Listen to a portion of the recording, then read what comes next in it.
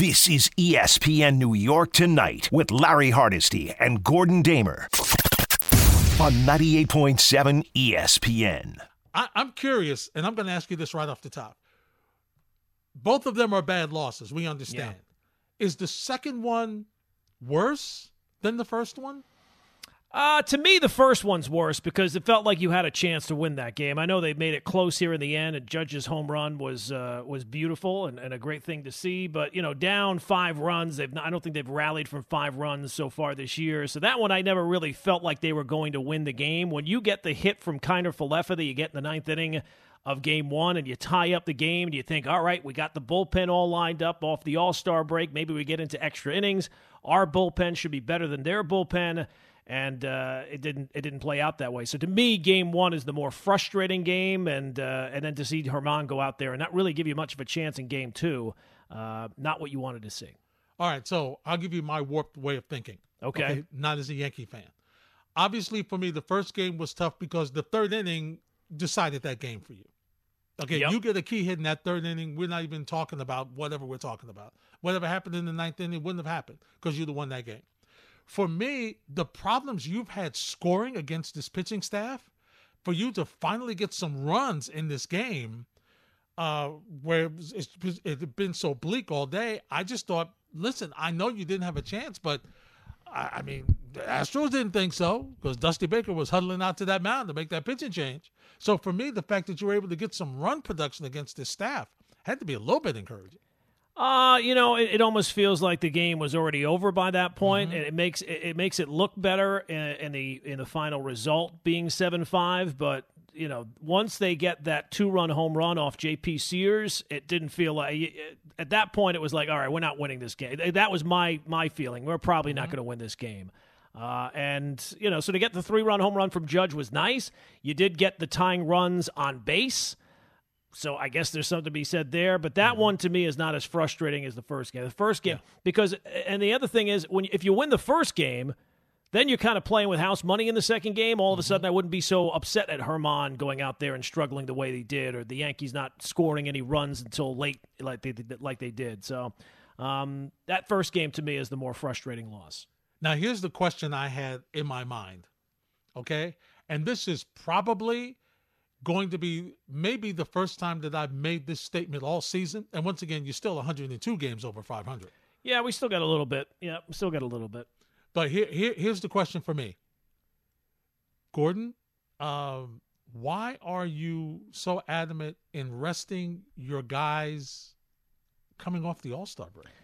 Well, that's one of the things that's frustrating to me is that it almost seemed like the Yankees really weren't concerned about these games. Like they'd like to win them, obviously. They are games that they play. They're games that count.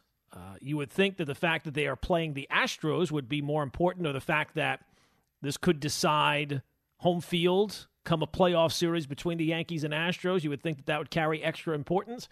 But when you're resting Giancarlo Stanton in Game 1 and Donaldson in Game 1, and then LeMahieu and Rizzo in Game 2, when you're already throwing Germán out there and you're short in the bullpen there as well, it just I'll be interested to see what Aaron Boone has to say about that. Now, I'm not putting it on Aaron Boone. I'm sure it wasn't Aaron Boone who said, hey, you know what, let's rest these guys for this doubleheader.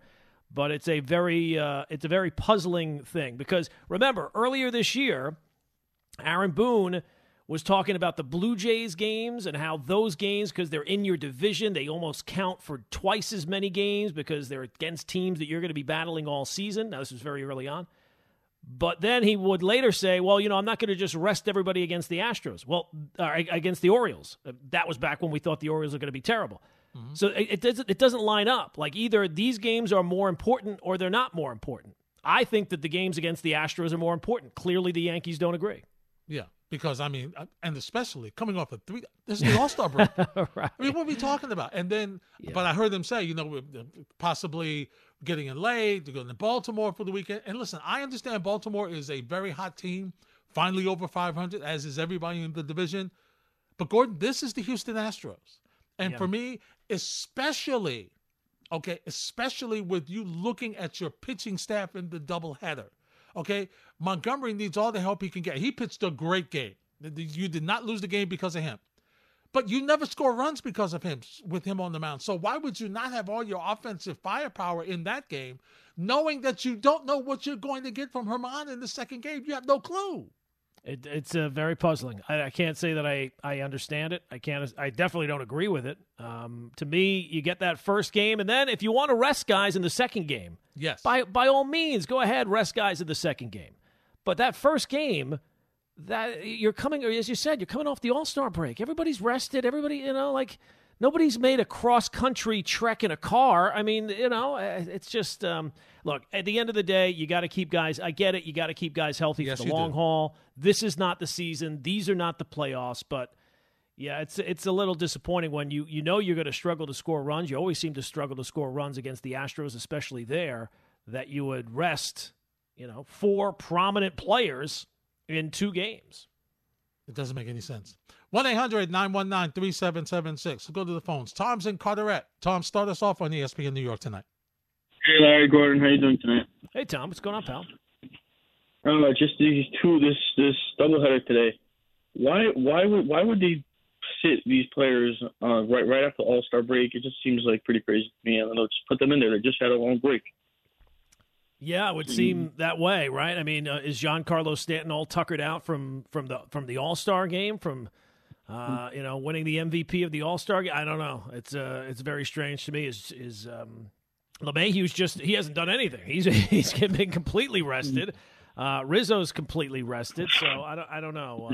Very odd. Also, let's go. Do you think the Knicks will actually? Do you think Donovan Mitchell will be in Knicks by beginning of next week? Beginning of next week. I don't know if he's going to be there by the beginning of next week, but Larry, it just feels like that things continue to move in that direction, don't you think? Yeah, they do. As a matter of fact, there's a host out in Salt Lake who says the deal is done. It's going to be announced. He said on Twitter, it's going to be announced in a couple of days. Didn't say who with whom, but there's all kind of speculation that it's mostly the Knicks. It's either the Knicks or Miami, and you would think New York, Gordon, because they got all these draft choices now. Unless Miami has got a 3-way deal where they made a deal to get some more draft choices to send them to Utah, because they would have the better regular players to put in that deal. They just don't have the draft choices. So the question becomes, what does Danny Ainge, we are led to believe that Danny Ainge wants draft choices more than he wants regular players. So we have to wait and see what happens. Yeah, and it just feels like, again, maybe I'm not paying attention to everything because I'm more Knicks-centric, but I have not seen – this would usually be like when there's a player like this and there's one team that seems like they're the front runners, by this point, like a week after the initial reports are and talk is – there would be other reports of, watch out for this team or watch out for that. It doesn't feel like there's been any of that. It feels like it's all focused on the Knicks, and it's just a matter of time when that gets done. I agree with you. Gordon, I got to tell you, this AFC, this conference for many years has not been as good as the NFC. This might be the year. I mean, the quarterbacks alone, right? I mean, the amount of quarterbacks in the AFC now, it's deep. And even with expanded playoffs, outside of, I don't even know, is there a team outside of maybe the Bills and the Chiefs that can say for sure? Nope. Maybe not even the Chiefs, right? Maybe the Chiefs take a step back. I mean, there's plenty of people say I don't agree with that, but yeah, it's going to be wild this year. It is. And speaking of Kansas City, how will they respond without Tyreek Hill? Okay? Because he opened up a lot of doors, Gordon. You had to put double coverage on him, maybe triple if you had. Talk about safety help over the top. You had to have safety help over the top with them. Yeah.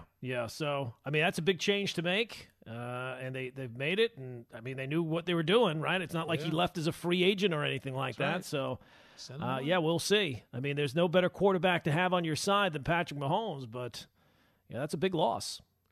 So, we're up until then, when Cimini joins us, we're talking about the Yankee doubleheader loss to the Astros at 1-800-919-3776.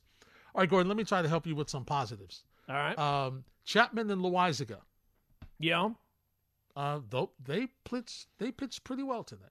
Yeah, I mean, those are positives. The only thing I would say is with the way they have struggled at times this year, I'm going to need to see a whole lot more before I'm comfortable with either of them.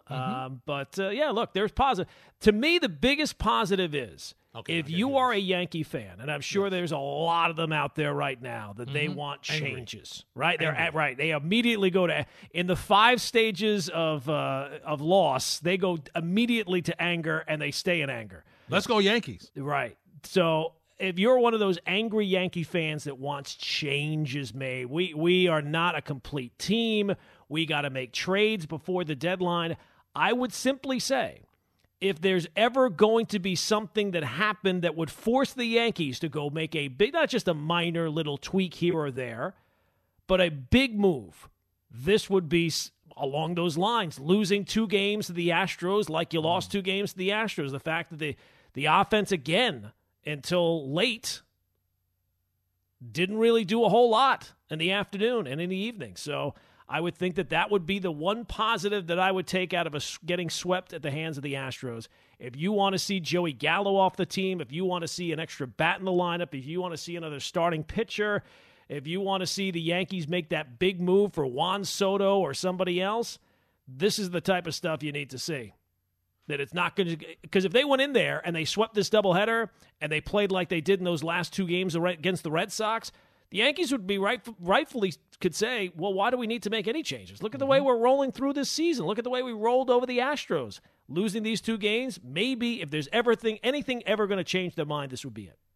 All right, so are we now looking at this team needing another bat? I mean, I can't believe it, Gordon. Your run differential is almost plus 200. But is there another bat, a different type of hitter that you need to be in this lineup with your eye on facing Houston down the road? Because you understand that their pitching is outstanding. They limit you with the amount of runs. The starters are good. They kind of go deep. And then the bullpen, they piece it together because their starters go pretty deep. So with the All-Star break, is that what you're looking for, another type bat? I think you have to add another bat. I mean, if you're going to make any change, I mean, the reason the Yankees have struggled in the postseason over the last 5 years since getting to within 1 game of the World Series, it's been that the offense has not clicked at the same rate that it has in the regular season. They have not come up with big hits at big times. So there's if we're all in agreement that there's no way in God's green earth that they can have Joey Gallo taking up any at-bats in the postseason in a starting role, well, then that means you probably need to go out and get another outfielder. Go get another bat. I mean, I get that, they spend a lot of money. They have a really good team. It's not about the regular season. It's about giving yourself the best chance come the playoffs to be able to capitalize offensively and score some runs, because that's why they can't get past the Astros. They have not been able to score enough runs. Everybody has focused on Joey Gallo, and I understand why. But, Gordon, let's be fair. Donaldson has not exactly hit 400. No, he has not. No, he has not. Absolutely. But, I mean, he's a lot closer to league average, right? I mean, if you're just looking, I'm not even saying like the Juan Sotos of the world or the Josh Bell. I'm just talking about a league average guy that can come up here and get a base hit every once in a while, because Joey Gallo has not he has been a minor league player, and he has gotten plenty of chances. I understand why the Yankees made the move that they did. It was not a move that I liked at the time. It has not aged well, but there's no way that if you are serious about winning a World Series, you cannot be carrying a guy like that and giving him regular at-bats. So if he's not going to be starting every day, it's nice that Aaron Hicks has done what he has, but I think you'd still need another bat in this lineup, because I think there's still some concerns. Kiner Falefa is not, I know he had the big hit in the first game. He's not really an offensive run producer. Donaldson has had his struggles. Trevino has had some big hits, but overall is there more for his glove than for his bat. So I think that, if the Yankees are looking to add something here before the trade deadline, absolutely they should be in the market for an outfielder. It's not hard to go find that. They should be able to go and find somebody who can play the outfield every once in a while and be a DH every once in a while. Do you feel as strongly as apparently they do, according to published reports, about not going for Benintendi because he's not vaccinated? Well, I mean, I don't, that opens a whole can of worms. Benintendi is fine as a player. He's not the guy that I'm like, oh my God, you got to go get that guy. Mm-hmm. But he would be fine. Lefty bat, can put the bat on the ball, has some power. I prefer a little bit more power than he has. Okay. But, that would be fun. I'm just give me something league average. Just give me something that's better than what I have. Yeah. Now, the Yankees should be looking to make big moves. This should be the time where you're looking to put yourself over the top, right? Like you had this amazing regular season. Go out. It's not about 3 years down the road. It's not about a prospect who's going to translate, in 2025. It's about winning this year and what's available this year. Go out and make some moves. Yeah, you have to, because here's what you're seeing. You're not good enough right now to beat the Astros. Consistently, you're not. No, you're not consistently. I mean, look, they've played very close games. They played 2 close games today. The previous 5 games they played but I don't want to bank on close. I don't want to bank. You want to win, right? And the guys that are out there that you get talked about as maybe none of them get moved. That's possible. Mm-hmm. But the chances are that some of these guys are going to get moved before the trade deadline, and they're going to go to teams that you might face either in the American League playoffs or in the World Series. So there's no reason why you should be holding back. This is go for broke time. This is damn the torpedoes. This is the time to put yourself over the top.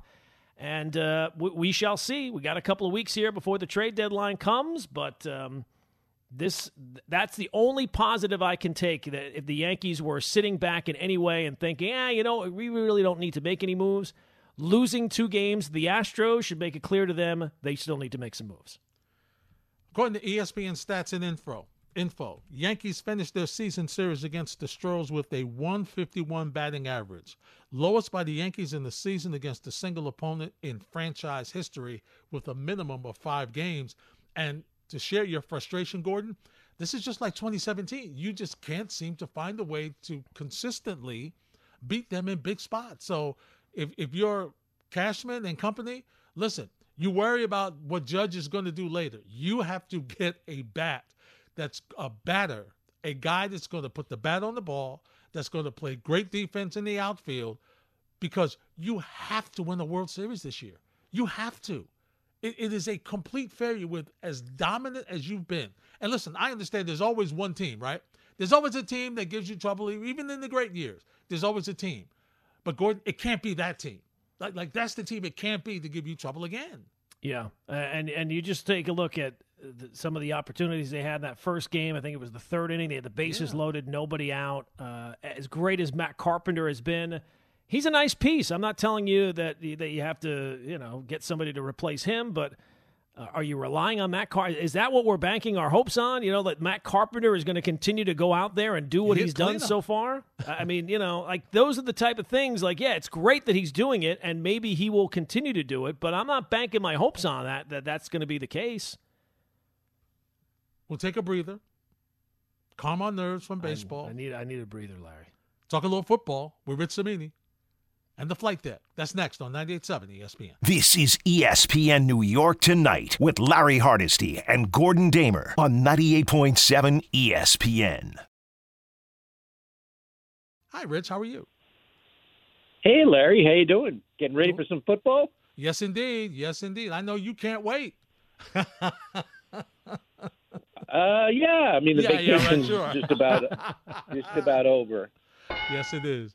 So, Rich, top 3 stories you're looking for in training camp this year, off the top of your head. Top 3. Well, I think the top 3 storylines are with Zach Wilson, just to see how much he's improved over his rookie year. We know he's bigger. I mean, he bulked up his body, to try to withstand some punishment as the season goes on. But does he know the offense better? Certainly the coaches are saying that, but we have to see it on the field. I think another storyline, of course, is number 77, Mr. Mekhi Becton, and to see what kind of shape he comes into training camp. We know today he was placed on the physically unable to perform list, and that's really just a routine thing. All players that were coming off injuries at the end of last year generally start on the PUP list. That doesn't mean he's out for a long period of time. He actually can be activated at any time. But it'll be interesting. The first practice is on Wednesday. Be interesting to see if he's out there. Coach is very eager to see if he's in good shape.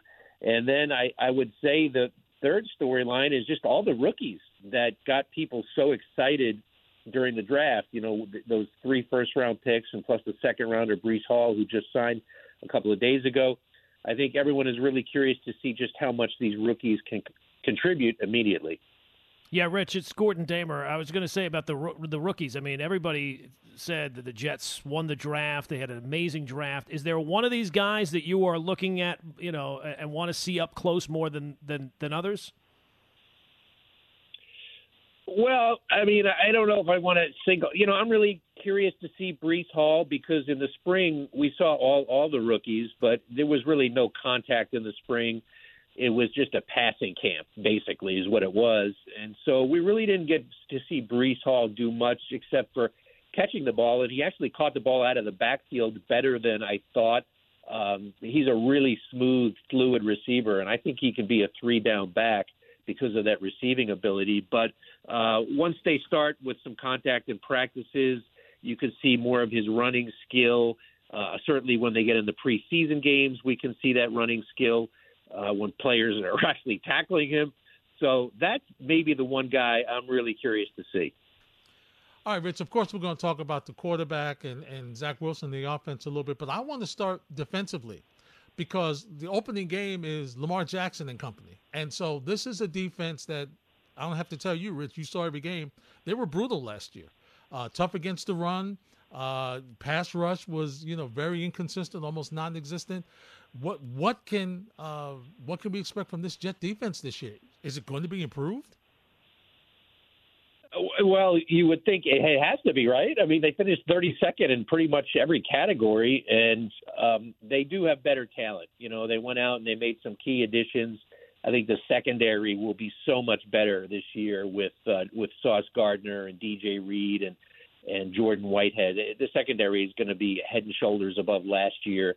Linebackers are about the same, and the defensive line will be better and deeper. But you mentioned Lamar Jackson and the Ravens, and Larry, that's just such a tough opponent for a team to prepare for because not only do you have the greatness of Lamar Jackson because he can just do just about anything with a football in his hands, and that's so hard to prepare for. But their running scheme, their gap scheme is different than what other teams do, and it's really hard to prepare for. And actually the Jets have been running – their defense has been facing some Baltimore running plays. Even in the springtime, they started preparing for certain Baltimore run concepts and gap schemes and what they like to do with the ball. And they started as far back as I think I remember their defensive coordinator, Jeff Ulbrich, saying in May that they were already in the walkthrough periods during minicamp, were already walking through some plays that Baltimore was going to run. And to me, that struck me because usually you don't hear coaches admit that they're working that far in advance on the first opponent. Rich, I'm sure you have been here with the Jets for many head coaches. I don't know which one you go back to, but with Robert Saleh, is there something that you're looking forward to in year two, having a little bit of experience now as a head coach that you are looking forward to see from Robert Saleh as you go into year two? Results.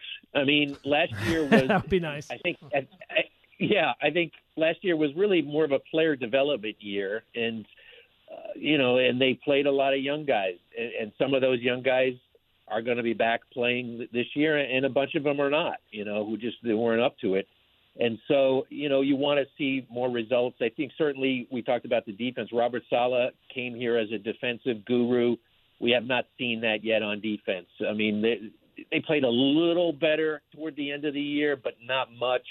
And so you want to see what that guru reputation is all about. So I want to see more of that on the defensive side of the ball.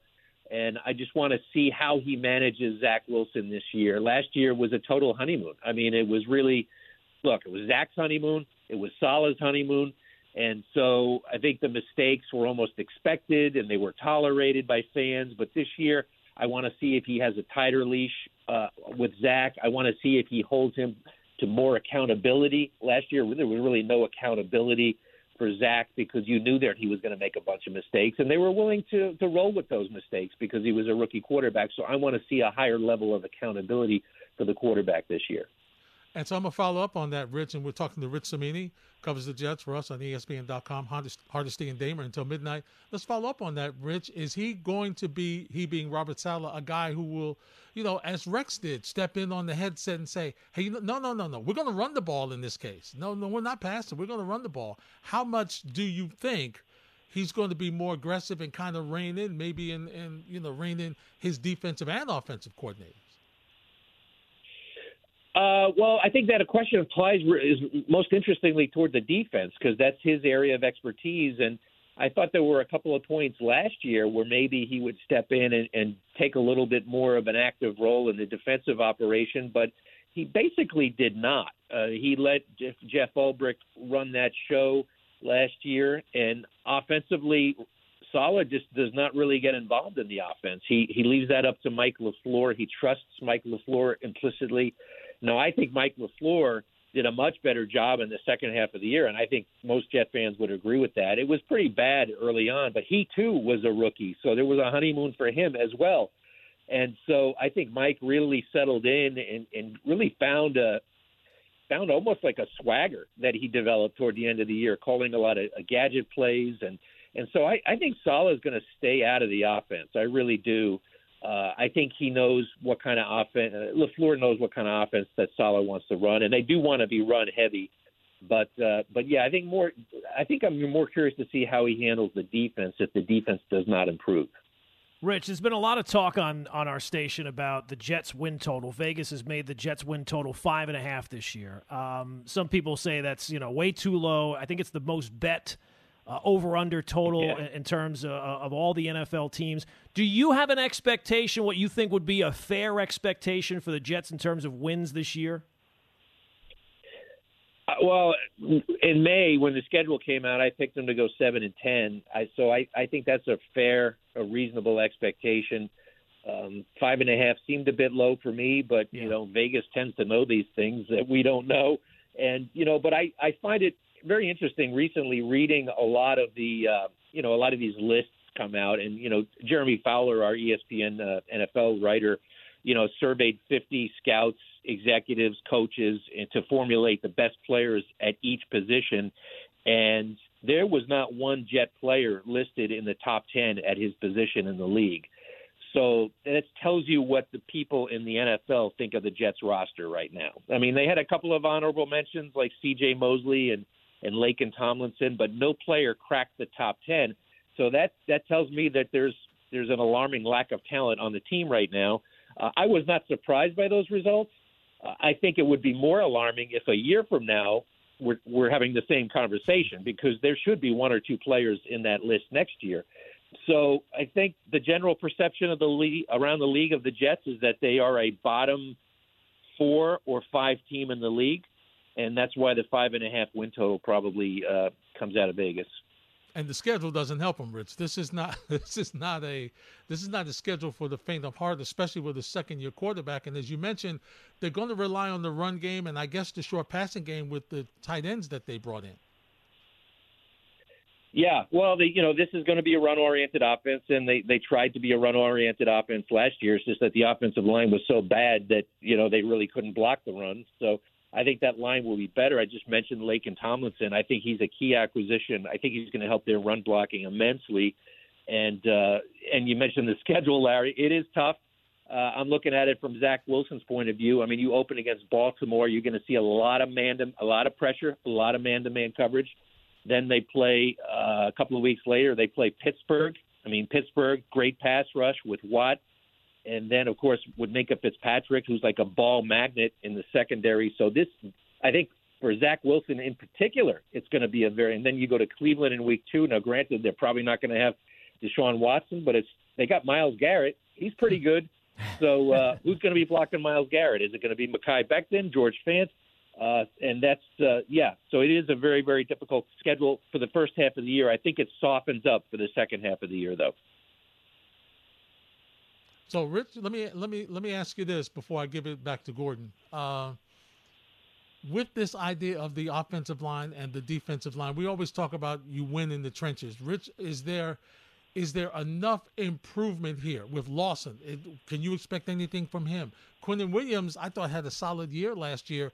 Can some of these people take that next step on both sides of the line to, at least be in some of these games? Because as we just talked about, this team never gets off to an early start where they get some wins and get some confidence. But even if they're in some games, that may have to be, the early thing if they don't win.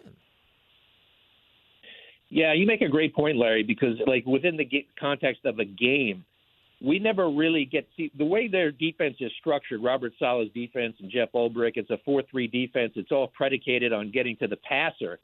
And if you're playing from behind by 2 or 3 touchdowns in the second half, well, obviously you're not going to have a lot of opportunities to rush the passer. Teams are just going to pound the ball on you and run the ball, and that is really not the way this defense is built. They don't have 320-pound nose tackle run stuffers. I mean, they did Foley Fatukasi, but he left in free agency. They never really replaced him.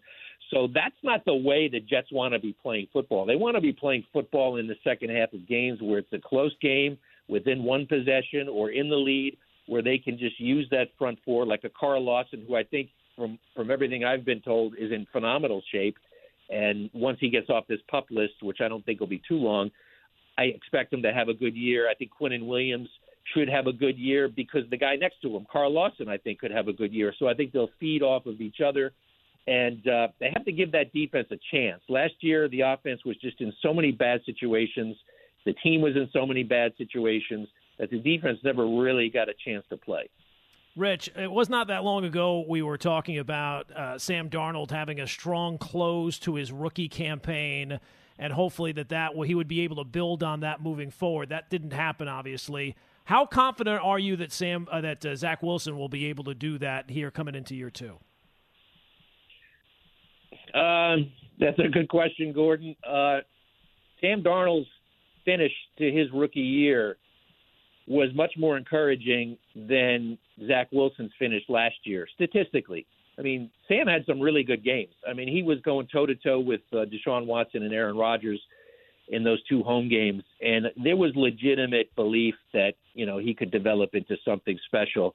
Obviously, that did not happen. Sam's career has really gone south since then. Zach showed improvement last year toward the end of the ball in terms of the end of the year, in terms of turnovers. He really cut down on the turnovers, no interceptions over the last 5 games. I believe he and Aaron Rodgers, who were the only quarterbacks in the league to do that over the last 5 games. So that's encouraging. He learned how to protect the football. So that's number 1 for a quarterback. But number 2, he's got to put points on the board. And that really didn't happen over the last 5 games. You want to see him get a higher completion percentage. I think he was at 54 last year or 53. That is way too low for an NFL quarterback. He's got to be better, more accurate. Now, he did have a skeleton crew toward the end of last year. I mean, I think Braxton Berrios was the only receiver that he had left. They were playing a bunch of backups because of the injuries. And so he'll have a better supporting cast. I think he'll be more comfortable in the scheme. And he's just going to have to play a lot better than he did at the end of last year if the Jets want to be competitive this year. Last thing, Rich, and it's something that I joke about a lot, and it's not real funny, but I joke about it, and that is the inconsistency of special teams for this Jet team. Field goal kicker and punter. Berrios was outstanding last year in returning punts and kickoffs. Rich, is this the year that they have a great field goal kicker and punter on this team? Well, let's not go too far, Larry. We got. I mean, it's almost, and I, like you said, I don't want to make it into a comedy, but I mean, they've gone through it's been musical kickers since Myers left. They let Myers leave a few years ago in free agency because it was a few $100,000 difference in the offers, and he goes to Seattle, and of course he becomes an All-Pro his first year in Seattle. And the Jets have been just cycling through kickers. They've gone, I think it's 6 or 7 different kickers over the last 3 years. Remember, I mean, guys like Vedvik, and last year they had the guy's name who came in for 1 game and he choked his brains out. I can't even remember his name last year. And so this year, they have Pinheiro, who actually did some nice things at the end of the year, and they have Zerline, who's been a kicker in the league, actually a very good kicker at one point. He didn't have a good year last year, but the Jets are hoping that was a blip and that he can rebound. So we have the annual kicking battle. So we'll be out there in training camp, charting kicks, tweeting out the results like we usually do, and they'll pick one of those guys.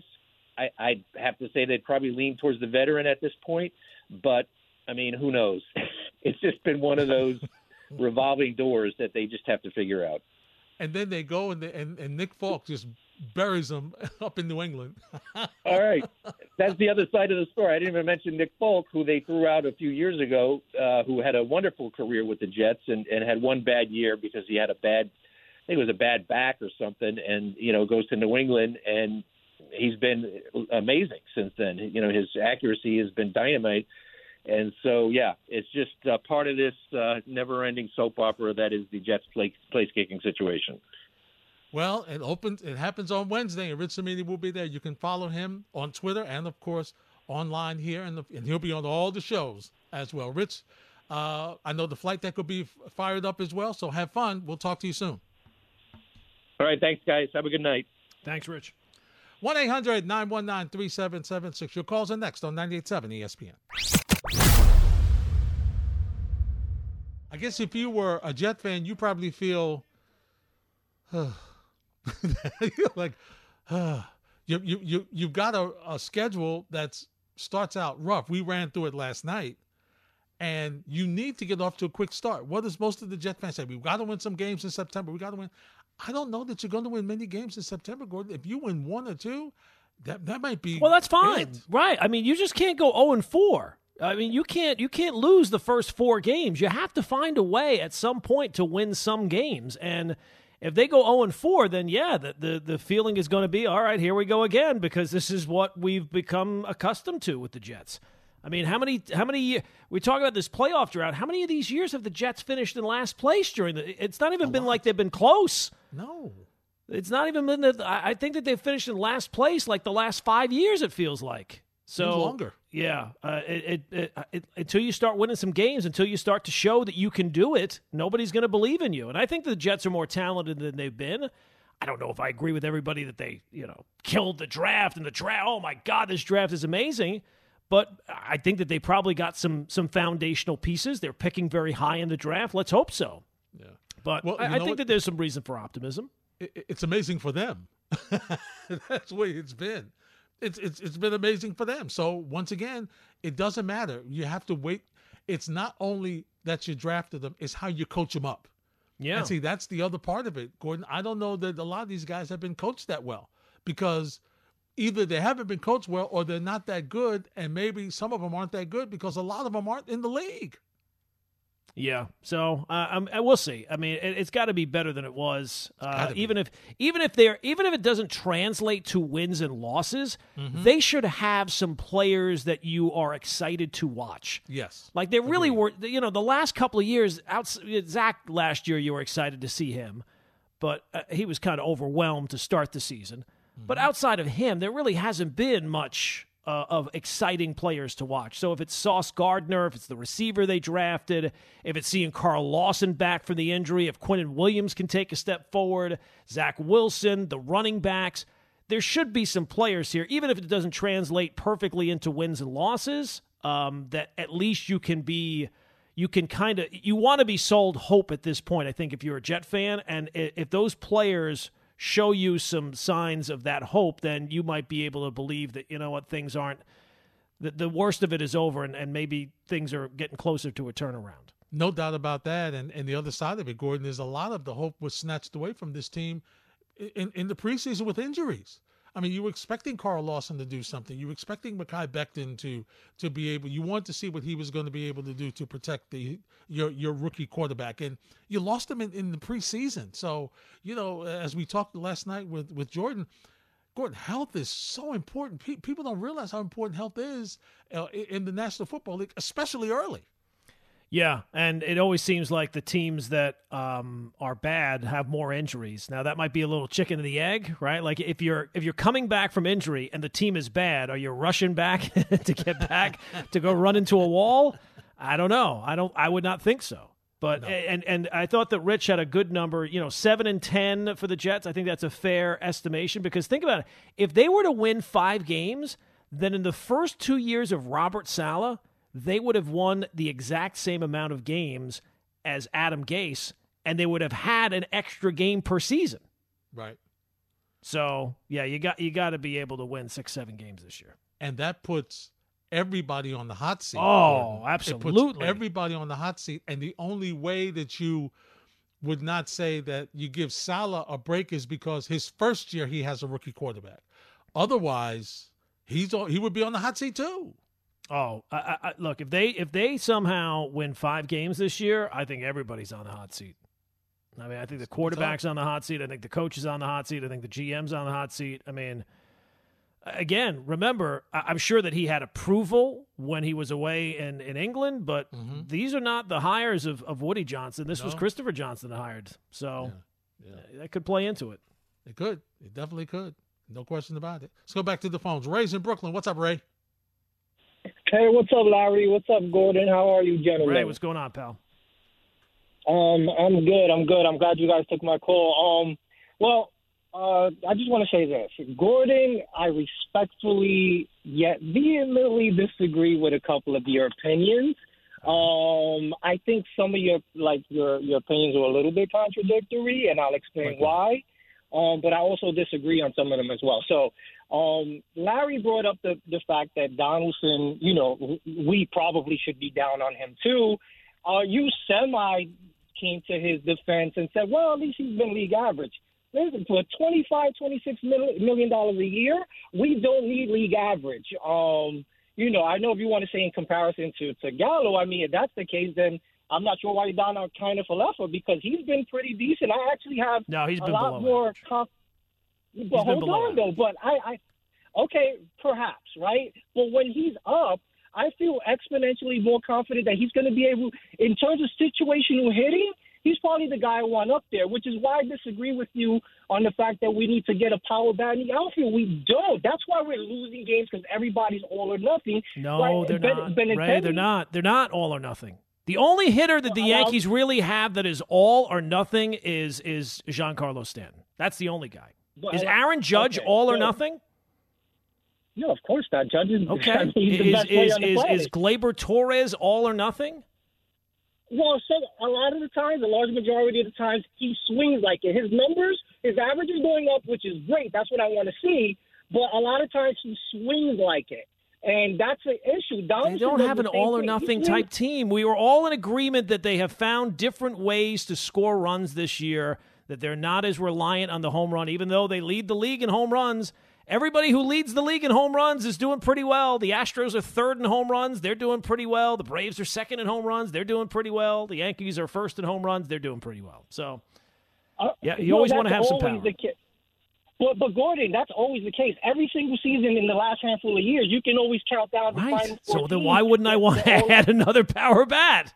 But we already have that. Don't you think we need somebody that's good situationally to move the runners over? Generally, if you are a good hitter overall, you're good situationally. Like, get me a good hitter. I'm not, I'm not saying I want somebody that's just going to hit 50 home runs and hit 220. I don't want Joey Gallo. I want somebody who's a good all-around hitter, but I do want somebody that has more power than Andrew Benintendi, and that's where that comment came from. And look, just to be fair, Donaldson's been bad too. He's been below average. I'm kind of hoping that in the second half he might kind of catch some fire. But if you're asking me if I could replace Donaldson, I probably would, but I don't see that happening considering his contract and the other needs of the team. I don't think the Yankees are going to go land a third baseman. That would be harder to find than finding an outfielder who can also DH, who can hit the ball. Answers with Aaron next on 98.7 ESPN.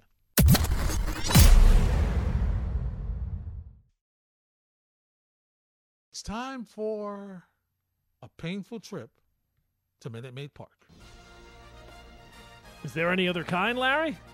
Not for the Yankees. It really isn't. It doesn't feel like that. It really isn't. It is to the Yankees what Atlanta is to the Mets. It's a house of horrors. House of horrors. House of pain. It really is. It really, really is. Of course, we'll have an Answers with Aaron. I'm very curious to see how Gordon Damer's going to try to tap into the Yankee skipper tonight, but it's going to be tough. It's going to be tough. But we begin with Aaron Boone. And Aaron Boone was asked about Domingo Germán. It was his first outing, and the Yankee skipper was asked, what did you see from Domingo? Yeah, I saw some good in there, but then some mistakes. Didn't want to go there with Alvarez the first time with 2 strikes. Didn't have any bite, hanging breaking ball to Pena that set him up for the second big run there where Alvarez drove those guys in. So, flashed some good breaking balls, flashed some good changeups. Probably not enough separation on the changeup that Bregman hit out. But some good in there. But just when Domingo's at his best, he really can command all 3 of those, and that was just a little in and out today. Now, Taillon could have made the start. They decided to give him an extra day to start him in the series against Baltimore. So, Taillon, Germán, the question has to be asked. Any second thoughts of going with Germán instead of Taillon? Just because, No. All right, so, Gordon, do you have any second? Obviously, creature of the moment. Right. I mean, the fact that if I knew that Germán was going to get knocked around, yeah. But, I mean, we've seen Taillon get knocked around plenty here as well. So, I would say no. No, okay. So, listen, you rolled the dice, and it just looks bad because you lost the first game, right, Gordon? If you win the first game, absolutely, it feels it's a little completely different. Yep. No question about it. So, Aaron Boone, what's the biggest takeaway you have of your team over the last 3 weeks? Just haven't pushed it over the finish line. We've been, maybe with the exception of 1 or 2 games, and maybe not even 2, where it's kind of come down to the wire. We've had a chance to win some games that we've been winning all year that maybe we haven't won.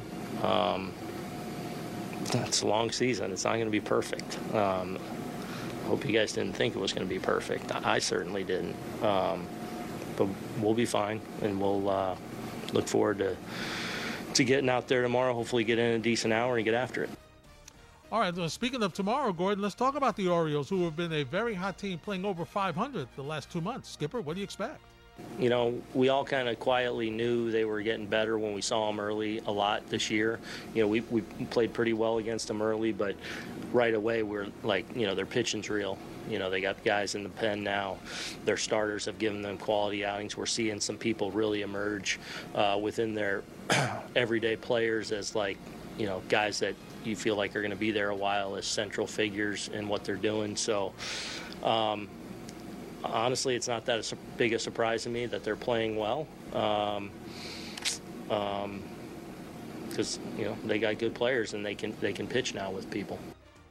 It's going to be interesting, Gordon. I mean, this is a team that previously people used as a measuring stick for the Yankees. Oh, you got to go beat Baltimore. It might not be so easy this time, right? The Orioles. Oh my God, it was.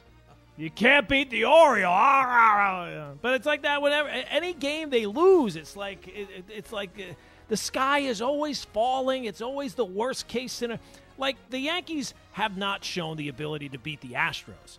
But then all of a sudden, this team, they've proven nothing. They can't beat anybody good. They have, the best record against all the playoff teams this year. Like, of all the teams that are scheduled, are tracking to make the playoffs, they have the best record in baseball. So let's not jump to conclusions by saying, hey, you know what? We didn't beat the Astros. We can't beat anybody. That's the problem I have. I got you. I understand that. The Astros are a very good team. Right. They're the mountain you got to climb. That's the mountain everybody's got to climb. That's why it's so frustrating when you find out that they cheated, because they're really good. They don't need to cheat. Yeah. They really are. All right.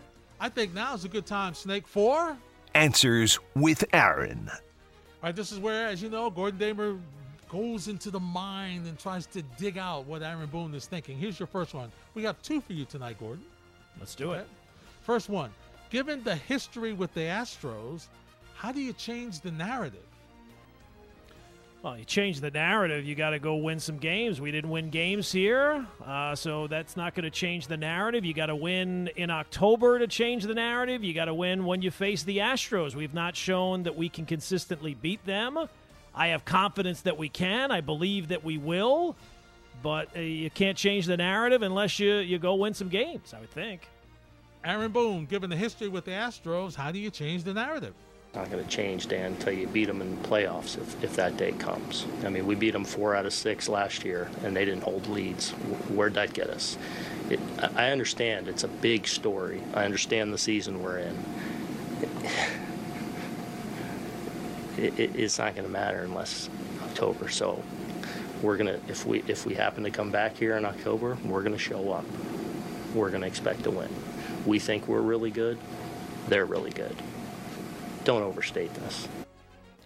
A little edge to the Yankee skipper tonight. A little edge Gordon. to the Yankee skipper. And you know what? We shall see. As I said, this is about showing that you can beat everybody, not just the Astros, but that's the main goal. And I felt like during the game tonight, Aaron Boone has this, stress line in his forehead, and I felt like that stress line was much more stressed in this game. So... Aaron, he does an amazing job of never losing his cool. He never loses control. But a little edge there.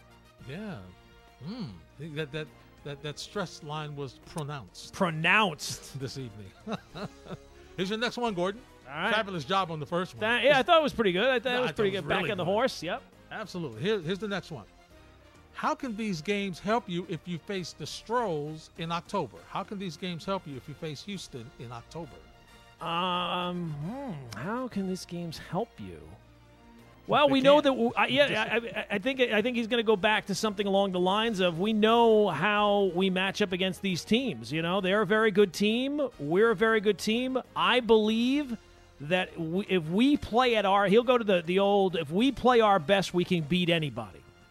So that's, getting to a chance to match up against these guys and see them on the field. That gives us some experience for if that matchup in October ever takes place, we know we can beat them. Aaron Boone, how can these games help you if you face the Astros in October? Hopefully just more experience of playing against their guys. Obviously, we're familiar with a lot of them. Our hitters obviously getting a lot of looks at not only guys in the rotation, but the bullpen. Hopefully you learn and grow from those and gain experience from that and are able to apply it in big spots. So, look, that's going to be a formidable team to beat. If it comes to that, we'll look forward to it. Gordon, you're batting 1,000, my friend. Yeah, Hall of that wasn't Fame too bad. Again. He went to a lot of standbys tonight. He wasn't letting his real feelings out. Earlier this year, he's been able to let his real feelings out. Tonight, he went to a lot of the canned responses. Yeah, but not that other one. He had a little less than a mistake. Yeah. Put a little stank on that one. Ooh. Man, that's good. That's interesting. What? Yeah, exactly.